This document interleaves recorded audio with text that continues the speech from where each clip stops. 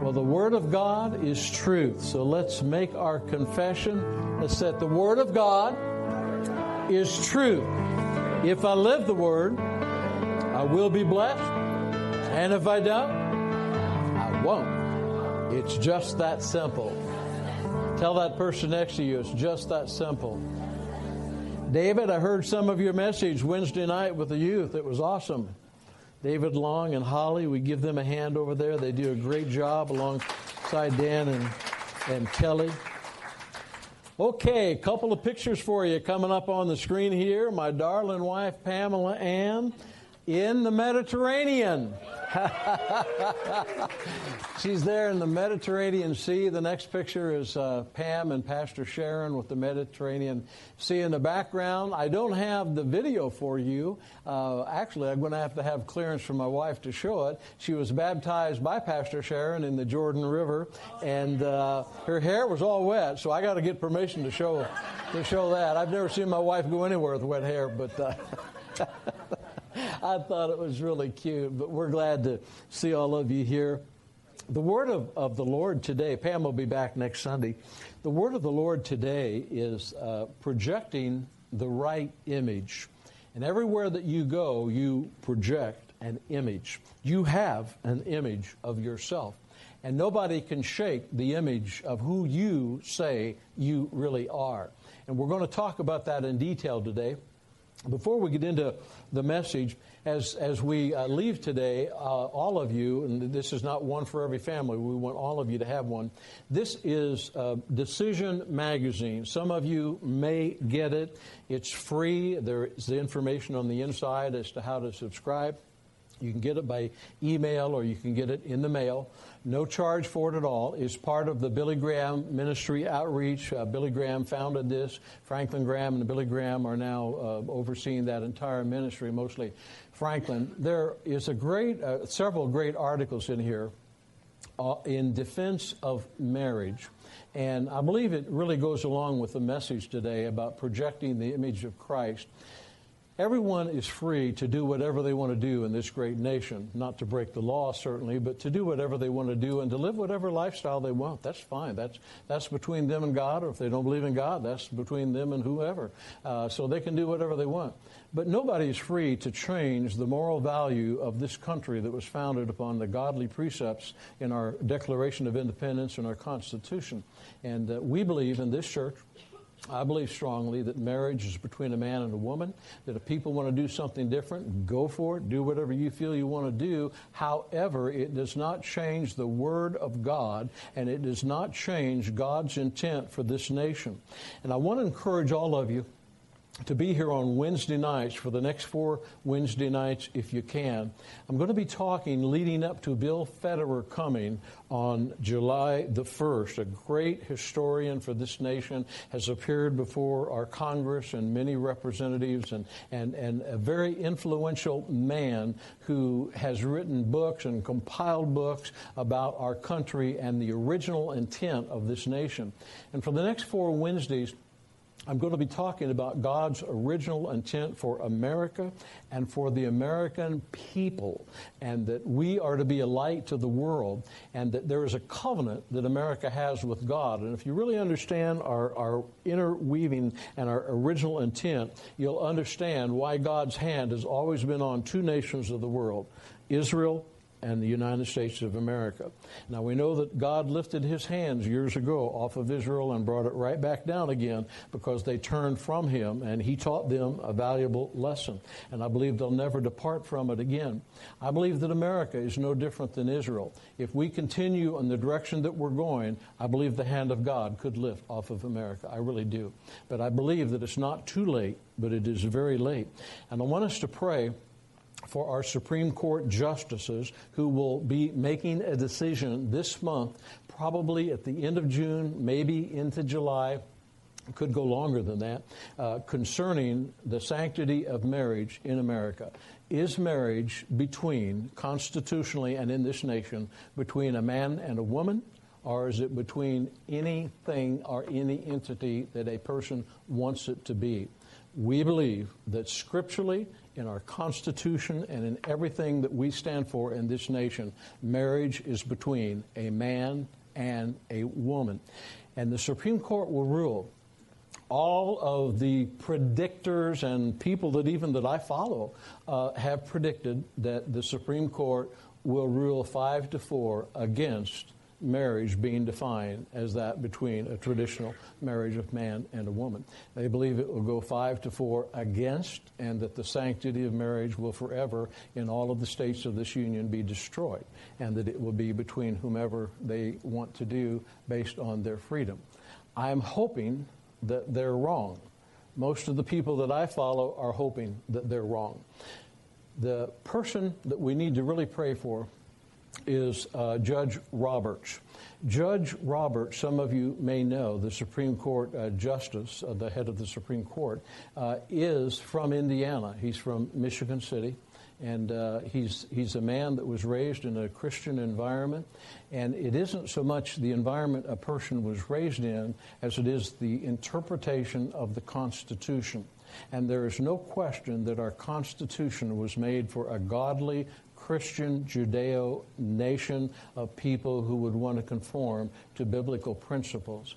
So we are praying that the Supreme Court will rule correctly and that marriage in America will be between a man and a woman. So let's pray. Father, we lift up all of the Supreme Court justices, but especially Judge Roberts. We pray, Lord, that regardless of what people think might happen, we pray that your will would be done. Lord, in my heart, in my spirit, I have no question. Your will is that for marriage to be between a man and a woman. So, Lord, we pray, let your will be done. We bind the spirit of the Antichrist off of our Supreme Court justices, and we pray for spiritual sense and spiritual common sense to rule in this ruling. And we thank you for that in Jesus' name. And everybody said, last Wednesday, Dan had a great message on love. I encourage you all to get it. If you have your Bibles, you can turn to the book of Romans, chapter 8. We're going to start reading there. And we're going to be talking about projecting the right image, and that God has an image for you to fulfill and to receive, and to go forth and to do great and mighty exploits for Him. And that every one of you are probably just like me, just like Mike LaManna. You have the good, you have the ugly in your past. Can I see the hands of all the people that you know somebody that resembles that? The good, the bad, and the ugly. We've all been there, done that. I remember years ago, Pam and I would take a group of students to John Osteen's church. And you guys get to hear this message twice in a row. Is it getting better the second time, or is it just the same? I would be bored sitting there listening to me 2 services in a row, but you really put on a great game face. So, but anyway, we were taking a group of Victory Bible Institute students down to John Osteen's church, Joel's father, and he said, how many of you were former, it's a charismatic church on fire for the things of God, if you knew John Osteen. And John Osteen's a lot fiery than Joel. Now, I love Joel Osteen, but John was a fiery guy. He was a former Baptist, and he got thrown out of the Baptist church when he got the baptism of the Holy Spirit. And he said, I got the left foot of fellowship. They said, we don't want you around anymore. But anyway, he said, how many of you were former Baptists and got saved, and a lot of hands went up, and there was about 5,000 people there. And how many of you were those meek little Methodists and you got the baptism of the Holy Spirit, and all sorts of hands went up? He went all down the lines of the denomination. Finally said, well, how many of you are just sinners? You weren't raised anywhere. And a bunch of us raised our hands and said, yeah, that was us. Never heard much of the gospel, never heard the gospel actually, but knew that the life I lived was a bad life. And if you don't get an image of what God has for you to fulfill, then you many times will stay in the image of what had captured you in the life of sin that we all used to live before Jesus came in and set us free. And in the book of Romans, it really tells us what God's original intent and plan was for every person on the face of the earth. It was for them to receive Jesus, to receive the cleansing power of Jesus to cleanse us of all of our sins, remove all of our sins, and that God would forget every sin that we ever committed, and that if we ever fell again, we would get right back up because He would convict us and we'd ask His forgiveness and would keep right on moving, and that we would not succumb to the world system, but we would follow the leading of His Holy Spirit. And in Romans 8:29 and 30 is the scripture that we're going to share. It says, "For whom He foreknew, He also predestined." You have a predestiny.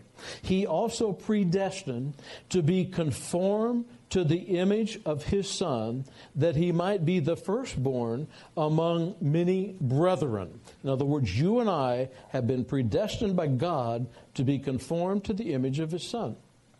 Moreover, whom He predestined, everybody say, "That's me." Now, say it like you mean it. Now, say it like you really mean it.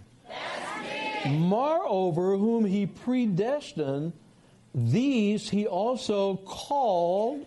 Everybody say, "That's me." That's me. Whom He called, therefore He also justified. Again, getting weaker. Because when the devil knocks on your mind and says, you know what you did, you know what you think, and he tries to convict you, condemn you, so that you won't follow the leading of the Holy Spirit. It says He also justified, and whom He justified, those He also glorified. Now, that's talking about when you get to heaven, you're going to have a glorified body. But in other words, God justified us. It's just as if we had never sinned, and He gave us this new image to walk in. And that image is the image of Christ. Now, all of you have an image of yourself, good, bad, or ugly. And if you're like all of us, it probably fluctuates based on what you've allowed your emotions to feel. And sometimes you feel like Christ and the image of Christ in you, and sometimes you don't. But what we have to do is discipline ourselves to yield to the Holy Spirit to be an imitator of God, His Son, as dear little children. Turn to your neighbor and tell him, I can imitate anybody. When I was a little guy, my hero is still Roy Rogers. I have always thought Roy Rogers was a hero of mine. Can you believe in the first service? How many of you don't even know who Roy Rogers is? Glory to God. You came to the right service. He was the greatest cowboy that ever lived.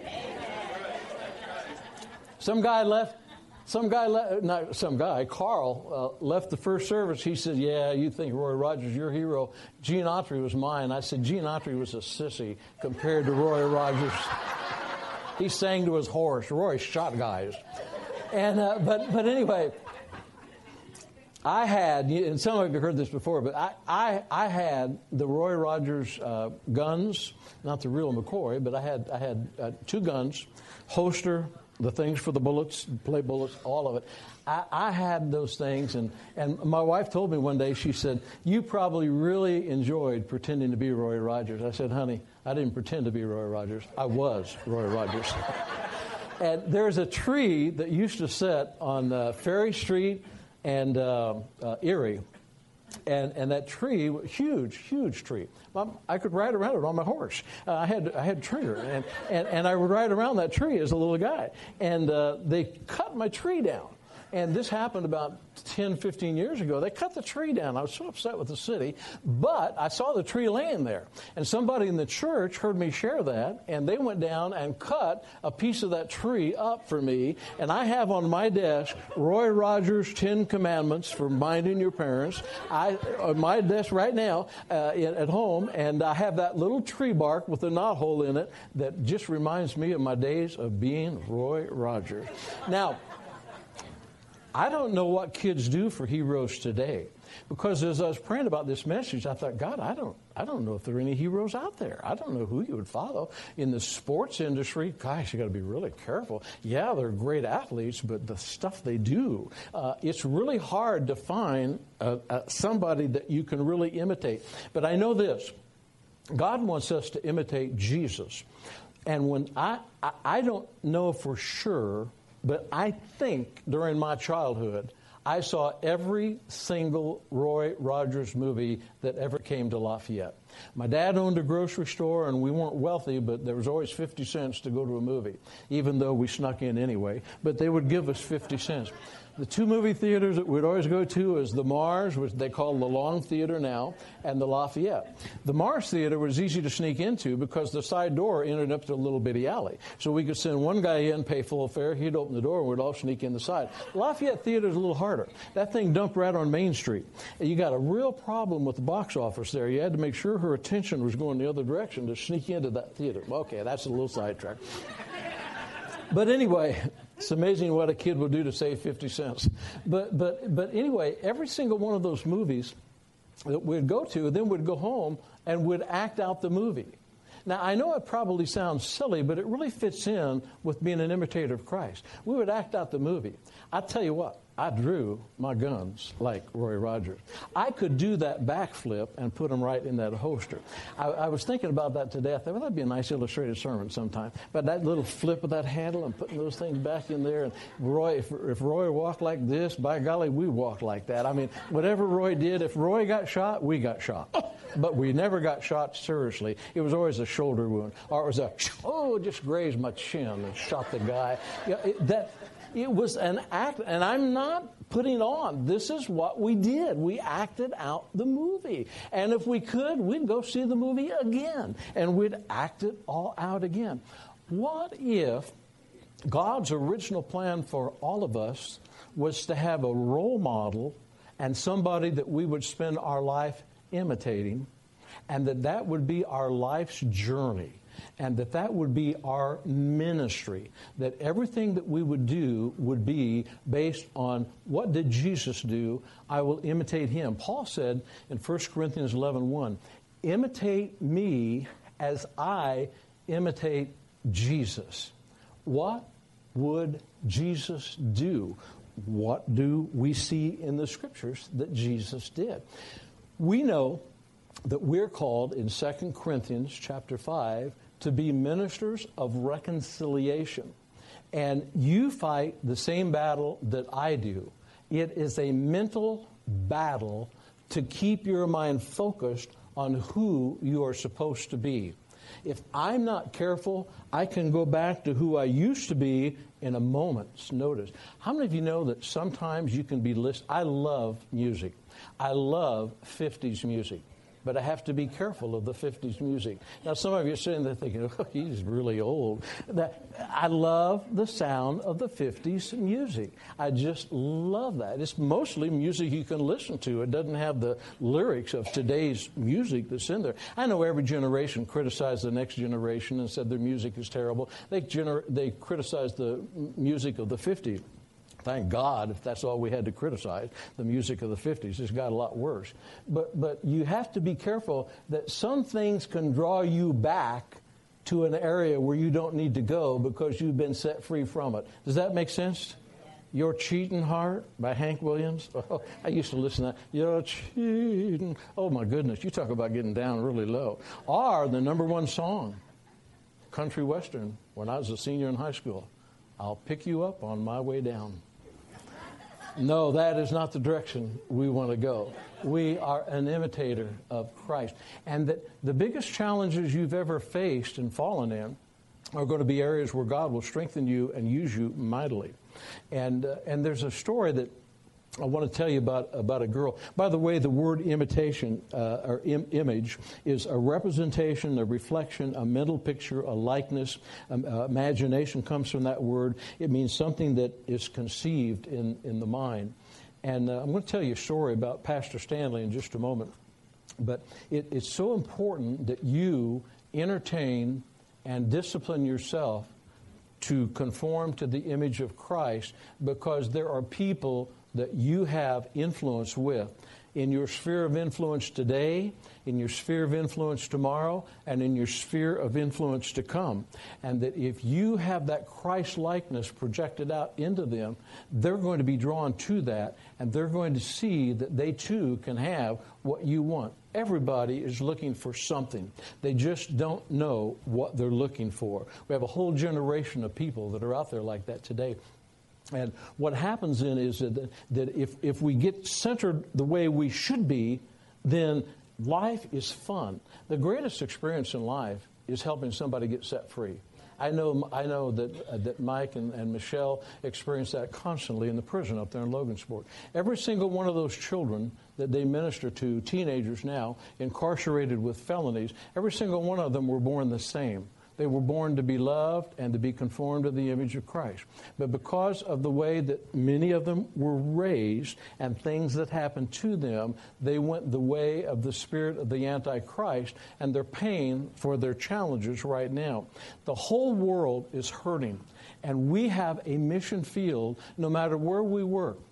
As a florist, whatever your profession is, Bennett's, at the college, retired. Right now, Larry, you got all the time in the world to go out and touch people. Dr. Snuggs back there is a professor. Every single one of us have a mission field to be a minister of reconciliation. And that's 2 Corinthians chapter 5, verses all the way through 17 through 21, that we are called to reconnect people to Jesus and to reconcile them and let them know that everything is going to be okay. You just need Jesus to come in, so that the Holy Spirit that comes in rebirths your spirit man, so that really and truly, if you understand what this means, we go from Romans 8:29 that we are to be conformed to the image of Christ, and it's Genesis 1:26. God's original plan was that we would be born into this earth in His image.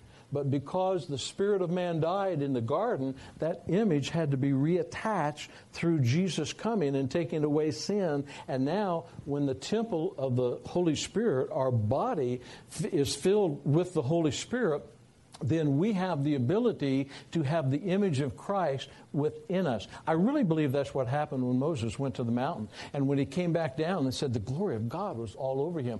I believe that was God's plan for all of mankind. When the Holy Spirit would come into us, the glory of God would show in us. And that will happen if your mind will conceive that you are called by God to be conformed to the image of Almighty God. Turn to your neighbor and tell him, you're called. You are called to be like Jesus. And I want to tell you a story. Lou Beal, my mother-in-law, was in the first service, and she is a sweet lady. Lou Beal is 92. She admits her age now because she looks so young. She used to never be able to tell her age. She'd beat the crap out of you if you told her age. But anymore, she's proud of it. She's 92 years old. Her mother lived to be 96. Her grandmother lived to be 106. So you talk about long life in that family. And but anyway, toward the end of Grandma Marge, how many of you knew Marge? Marge was always in this church. Marge was a character, and I mean, people have different definitions of a character. Whatever extreme character you can think of, that was Marge. She was something else. She was 90 years old and got stopped by a state policeman going to Logansport. And the state policeman pulled her over and said, "Do you know you're speeding?" She said, "Yes, I know I'm speeding." And he said, "Why are you speeding?" She said, "You see that storm cloud? I'm trying to beat that home to Logansport." And he had her license, and he's looking. He said, "Are you really this old?" She said, "Yes." He said, "I'll tell you what, I see the storm cloud too. I don't want to get caught in the storm cloud. I won't give you a warning ticket. I won't do anything if you promise me the rest of the way home you drive the speed limit." And she said, "I thought for a minute." And then I said, "Okay." So he let her go. That was Grandma Marge. If you'd see her around town, I don't know how tall she was when she finally went home to be with the Lord, but it looked like about 3 foot. But when she drove her car, all you saw was the steering wheel going right down the wheel. But anyway, she was at Mulberry Nursing Home, and I would go out there and see her occasionally. And so I walked in there one day, and Marge could be the sweetest, most wonderful lady you've ever been around, or she had a mouth. She had a mouth. And Lou told me it was okay to share it in that first service. But I walked in this one day, and she was just really letting this orderly nurse lady, just ripping her apart, and it was really bad. And I just stood there outside the door. I just wanted to hear how bad it was going to get, and it was bad when I got there, and it got worse as I listened. And she didn't see me. And so when it was all over and the lady left, and Marge was about 95 at the time, and, we try to cut her some slack. The odds are slim and none that a 95-year-old is going to change too much. They're pretty well set in their ways. But anyway, when she got all finished, I went over and I said, Marge, I said, you're here representing Victory Christian Center. You represent me and our church. You represent Jesus. And I said, that was really bad. And she said, I do? I said, yes. She said, oh, my. She called the lady back.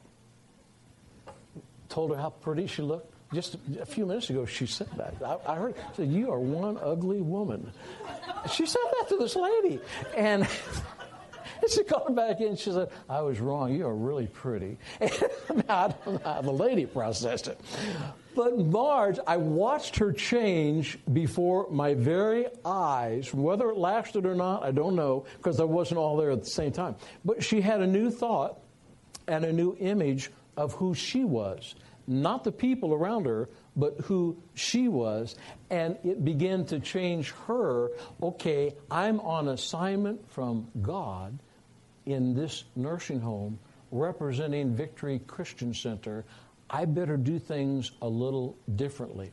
What if you are on assignment from God for this season of your life, and everywhere that you go, God has this anointing that He wants to flow through you to all of the people that drive you up the proverbial wall. And you know who they are, but you know what? If you will ask yourself to see those people the way God sees them, you will see a generation of hurting people out there. They didn't get that way overnight. Things happened to them to cause them to be the way they are. And if you'll let that image of Christ flow through you to them, not only will it set them free, it'll set you free. Because when you're focused on being like Jesus, you're not going to be focused on your past. You're not going to be focused on all the things that hurt you or the things that you did to hurt other people. But you're going to be moving forth, making the best of the rest of your days on this earth. And that is exactly what God's plan is for your life. And there's a story of the prodigal, not the prodigal son, but the Good Samaritan. And it's in Luke chapter 10. I want to read part of it to you because as we depart from 2 Corinthians 5, where it says that we are ambassadors for Christ, Philippians 2:5 says that we have the mind of Christ. And you could probably ask yourself sometimes, if I got the mind of Christ, something's really messed up, because every single one of us have a mind that can go quickly. But what that really means is that through the Holy Spirit, when the Holy Spirit comes in, He wants us to yield and conform to the image of Christ, so that that image then becomes the image that comes into our mind. And when we look in the mirror, we see what God sees, not what we used to see. Does that make sense to all of you? I was sitting in church one time in Victory in Tulsa, and I was getting this message, not this message, but I was constantly hearing how God didn't see our past. He doesn't think about our past. He doesn't hold it against us. He has a future for us. He has plans and all of those things. And I was trying to believe it, but sometimes it would be very hard for me because I'd flip back in my mind about all the things that I used to do and things that I caused and all of that, and it would start to drag me back. That's the accuser of the brethren. That's what the devil comes, because he comes to kill, steal, and to destroy the Word of God. But God was trying to rebuild me, and I was getting to the point where it was so in me, it was like, wow, God wants me to be like Jesus. He wants each one of you to be like Jesus. And it was becoming a revelation. It was just like combustible inside me. It was just so powerful. So Billy Joe was out there preaching one day, and I'll never forget this. The worship leader's wife is named Becky Grothy. She was sitting next to me, and then Pam was next to me on the other side. And Billy Joe said, we know so much about Jesus. And he was talking about everything. He said, the only thing we don't know is the color of his eyes. And I said, they were green. And I just said it to myself, but Becky Grothy heard me next door, and she said, how do you know he had green eyes? I said, because I have green eyes. She said, what does that mean? And I said, we are to conform to the image of Christ. And when I look in the mirror, I see green eyes. She said, well, my eyes are blue. I said, well, for you, Jesus had blue eyes. Well, that satisfied her for the moment. But it's not a question of the color of eyes. It's the question of who do you, the rest of your life, want to imitate. You have imitated somebody. Family line, uncle. I remember my uncle. I used to try to imitate my uncle. Roy Rogers was my hero, but my uncle was close. He had a way of drinking beer with those long neck bottles and smoking cigars. Uncle Bob. And he was a bartender. I thought he was the coolest thing around. Guess what I wanted to do when I got old enough? I wanted to imitate my Uncle Bob. As a matter of fact, my Uncle Bob was a great softball player, and he made me the bat boy. Now, the bat boys, the softball players back in that era, and still pretty much today, they loved to drink beer and play softball. And I got the job of taking those beer bottles and pulling that cap off and snapping that thing and giving the beer bottle after I had taken a little sip. Now, I was about 10 years old, 12 years old. And I'm imitating my uncle because my uncle had this way of, I don't know, just a cock of his arm and I don't know, just, to me it was super cool. So I was the bat boy at Columbia Park, and my mom was having a PTA meeting over on Union Street at this house. And my uncle had a couple beers after the game and said, I got to take you to your mom. So I walked in the PTA meeting, there's about 20 ladies there, had my baseball hat on, turned it sideways. She says, well, Billy, where you been? I said, I've been out drinking with my Uncle Bob. I had just a little sip of beer on me, which gives you enough of a beer breath. My mom didn't even open the door. She shot right through the door, went out to the car, and told my uncle what she thought about him. He said, I didn't give him anything. Now, all of that I say to you is because I wanted to imitate something. Everybody wants a role model. Everybody wants something that they can work toward. And the world has perverted everything. It's all about money, status, situations, circumstances. But that's the spirit of the Antichrist. You and I are all called to be like Jesus. And in the book of Luke, I'll paraphrase it just for time's sake, but the Good Samaritan was out on the road. And the Good Samaritan was despised by the Jewish people because they had polluted the basic customs of the Jewish faith. They were Jewish people living in the area of Samaria, still over there today, and that they intermixed and intermingled and intermarried, and they just did things that the rabbis didn't approve of. And we don't know who the person on the road was because it doesn't identify him as being a Jewish person. But most people that I have read believe that the person who was beaten by the robbers in Luke chapter 10 was of the Jewish faith. And that person on the side of the road was laying there half dead, it said. We have a society that I don't know how dead they are, but I think that a lot of people out there are dead inside. You can see it in their eyes. Can you tell what I'm talking about when you see somebody and you can tell their spirit is dead? It is not alive. Whether it was alive at one time and has been quenched or whether it was never alive, you can tell it in their eyes. And those are the people that we're called to minister to and to encourage and to exhort and to edify.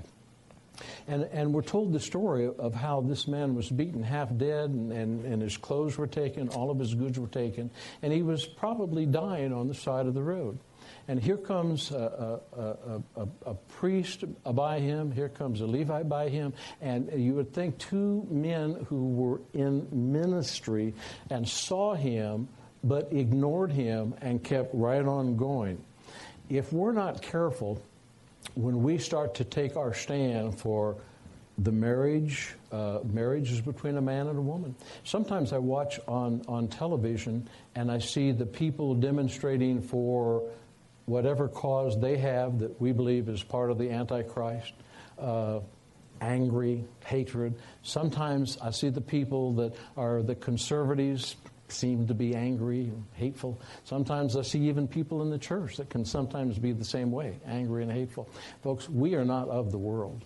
Our weapons of our warfare are not carnal, but they're mighty in God for pulling down strongholds, and that we have that ability. But we do it all in love. We don't compromise what we believe. Sin is sin, but we don't compromise what we believe. We proclaim what we believe with love. You want to go out and sin? Go for it. You want to change? Come back, because I'm here for you. I believe that we have the ability to change the world by being conformed to the image of Christ. One of my heroes, I shouldn't say heroes, I love to study people who have been there and done that, not people who have an idea about something, but was Gandhi. Gandhi changed an entire nation. He changed all of India. He actually changed many parts of the world because of his stand for peaceful demonstration and for what he believed was right. And there's a story in his book, on his life story, where missionaries were ministering to Gandhi in India, and they asked him about receiving Jesus. And he said to them, I could if it were not for one reason. And their response was, what is that one reason? And it said, it's you missionaries. You don't act the way Jesus was. If you acted the way Jesus acted, the entire world would probably be saved. Now, that's not a condemnation on all of us, but I know this. Sometimes I get a little riled up. And sometimes I need to realize I am a minister of reconciliation. I am here to help set people free, not to beat the crap out of them and tell them how bad they are. Because when I watch some of that news on television, I would just like to jerk one of them right through that set and let them know what I think about them. And my wife said to me the other day, honey, that's why God gave me you. I can settle you down. She really can. But see, we should let nothing change the image of Christ in us. And what happens? The Good Samaritan is on the road. A polluted race of people who did not keep the law at that time. If we put that in modern day, we could say they weren't Christians. They're just out doing their own thing. And they got beat up and they got thrown on the side of the road. And we say, well, they shouldn't have been doing it anyway. Well, the Good Samaritan didn't judge the person on the side of the road.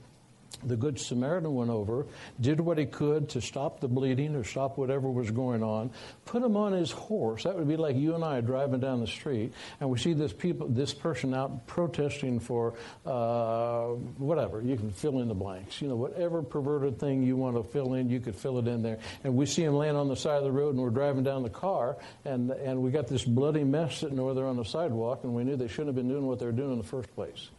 So do we go by like the Levite and the rabbi? Or do we pull over and stop and say, this person is going to dirty up my car?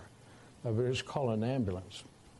But what the Good Samaritan did, he took the person, put him on his horse, took him to the inn, and said, look, I'm going to pay for whatever this person needs. We are led to believe that whether this is a parable or a true story, we're led to believe that the example Jesus was making was, this is what love is all about if you fulfill the greatest commandment of all. And that not only did he pay for the needs that he had, but he said, I'm going to come back again, and I will repay you for anything that you have to spend to take care of this person. I believe Jesus was saying, this is how I want all of my people to be once they yield to my image in them and conform to that image. And then Jesus summed it all up by asking the attorney. He said, now listen, which one loved his neighbor more? Which one? He said, well, the Good Samaritan. And Jesus summed it all up and said, go and do likewise. Wherever you go, help and touch the hurting people. If we are living in, I don't believe this is a bad confession, but we are living in more and more and more a narcissistic, self-centered society where it's all about me. It's all about me. It's not all about us. It's all about Him and Him in us reaching out to touch people. And some of the greatest challenges and defeats you've ever had will be the greatest victories that you have with the Lord. There's a man that we're ministering to right now. It's in a VA hospital. I think I shared this last Sunday. His testimony is unfolding. Not ready to give it yet, but unfolding about how he went from jail to the VA hospital. Last time I was with him, he said, I feel like I'm called into full-time ministry. How do I do it? And it's just such a powerful story. And it's a story about how this man's mind is being conformed to the image of Christ through his spirit that was reborn, and that he's being purged of all of the preconceived notions that he had, that his life could never be used by God. God can use anybody. Tell your neighbor, God can use you. When we were on staff, and this is a great example to maybe bring this all to a conclusion. When we were on staff at Victory in Tulsa, we directed the Bible Institute, and we were dispatching people all over the world and encouraging them to start Bible schools wherever they went. And right now, Victory has Bible schools, Victory Bible Institute, all over the world. I don't know if it's on, I know it's on every continent. I don't think it's every nation, but close to every nation. That was our goal. And it was after we had left. We'd already come back here, but there's a lady by the name of Rella Shipman that God spoke to go to Tulsa, to go to Bible school. She was an alcoholic. Her life was a wreck. She went to Tulsa, Oklahoma, and she spent 2 years at Victory Bible Institute. At the end of 2 years, and she didn't know what she could do. She's just a single woman, been through a lot. And she felt like God said, I'll use what you've been through to set people free. And God spoke to her and said, I want you to go to Cairo, and I want you to start Victory Bible Institute. And she went to Cairo, and she started Victory Bible Institute. And she had 15 people. One of the people in her class that she had met on a street corner was from the Sudan, named Stanley Lonathan. Stanley Lonathan was an alcoholic in the Sudan. And Stanley went to Cairo thinking that he would go to school and become some type of an agricultural person or some type of maybe an architect. He wasn't sure, but he had a serious drinking problem. He intersects with Rella Shipman. Rella Shipman says, there's a plan for your life. And Stanley turns his entire life around, gives his heart to the Lord, goes back to the South Sudan, starts the Dreamland Children's Home with this church alongside him, 150 children being changed for the glory of Almighty God. He now is active with the government of the South Sudan, operating Joseph, the farm agricultural project over there that's going to feed many, many people in that nation, all because a one person conformed to the image of Christ, Rella Shipman.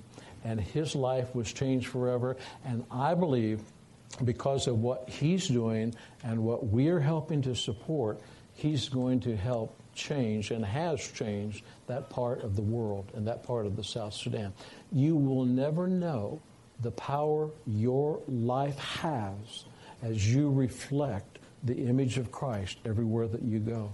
Now, does this mean that you're not going to make a mistake and miss it? No. You're going to fall sometimes. We all do. It's not a bad report. We all miss it sometimes. But we get back up. Micah 7:8, though I fall, I shall arise. I know who I am. I know where I'm going. I know the plan for my life. And just because I've made a mistake does not negate the plan of God for my life. It just means I'm going to learn something from it. I'm going to get back up, and I'm moving on. Let's stand to our feet. God wants to take you from glory to glory. And if you get this message exploding within you, it will set you free from ever being concerned about what people think about you, about what happens to you. And until you change the image of how you see yourself, you will always see yourself the same. That's what happened in my life. God wanted me to change the image of how I saw myself so that I could see the image of Christ in me. It was a hard struggle for me because I knew what I had done. I knew where I had been, and I knew how the devil had used me. But when the revelation finally took hold and I realized there is a purpose for my life, and that if I will yield to God using me and letting that image solidify in my spirit and in my mind, then all of that could flow out and touch other people. He's no respecter of persons. That is exactly God's plan for each and every one of your lives. And you have an area of influence today, and tomorrow that area will increase and increase and increase. I am amazed at the number of people God brings across my path who are going through what I went through years ago. And I see how Romans 8:28 works. God will use all things for good to those who love God and are called according to His purpose.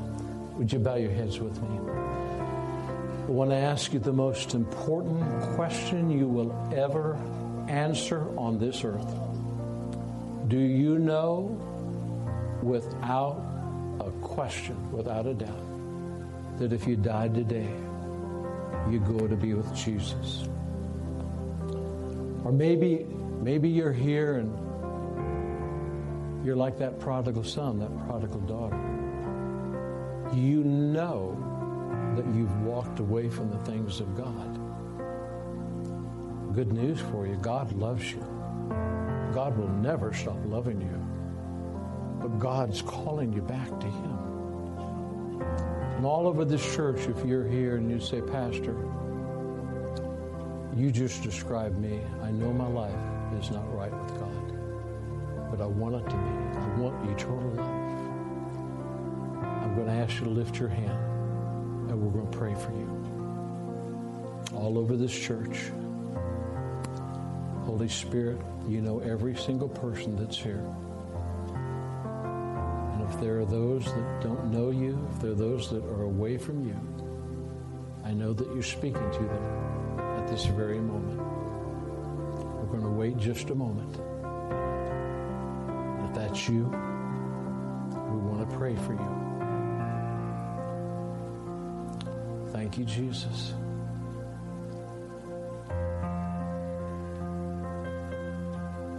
Now, while we're still bowed in prayer, I want to ask you this question.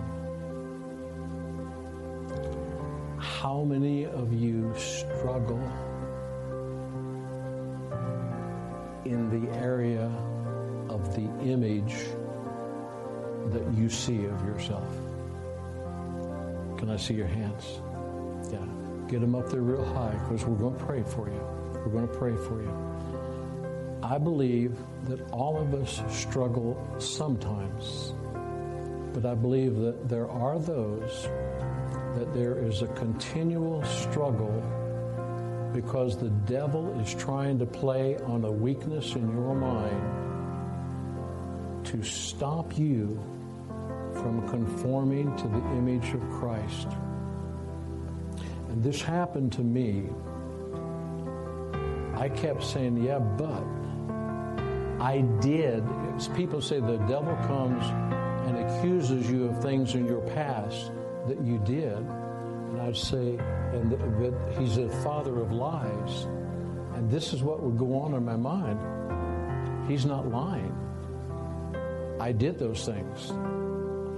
He's not lying. I did those things. And I felt like the Lord said, once you have received my forgiveness, and once you've yielded to my Spirit, not only are you no longer that person, but I have forgotten everything that you ever did, and I don't want you to ever go back and revisit it again.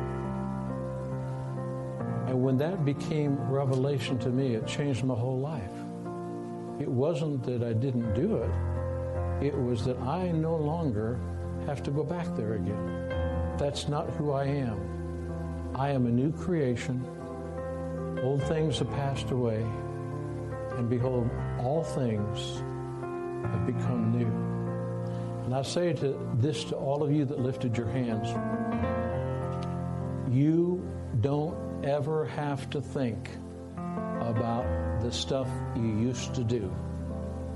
That's the enemy trying to take you back there. And you can rebuke that. But not only for all of you that raised your hands, this applies to all of us. The devil is the accuser of the brethren, walking about as a roaring lion, seeking whom he may destroy. And he comes trying to steal your thoughts, to tell you you can never be like Jesus. You could never be conformed to the image of Christ. Think about all that you've done. I got good news for you. Think about all he has done. Think about how he wants to use you. Your mind is the battlefield for this message. Let's all put our hand right up there where our mind is. Now, Father, I pray for every person today. I pray that as we make this confession, that the work of the enemy is bound, that we never have to succumb to the thoughts that he tries to give us. Oh, we may hear them, and we probably will, but we don't ever meditate them. We meditate the Word of God, that we are called to be conformed to the image of your Son, and that you would never have called us, you would never have justified us to be that image if it were not possible through your precious Holy Spirit. And we thank you for that in the name of Jesus. I want us all to make this confession. Lord, I thank you that I have the mind of Christ. I receive my calling, that I am called by you to be conformed to the image of Christ. I receive that call. I answer that call. Help me, Lord, to keep my mind renewed to your perfect will. And your perfect will is that I would conform to the image of Jesus, that I would walk like Jesus, talk like Jesus, and touch people for Jesus. Help me, Lord, to be the Good Samaritan, just as Jesus was. I know this, Lord, with your help,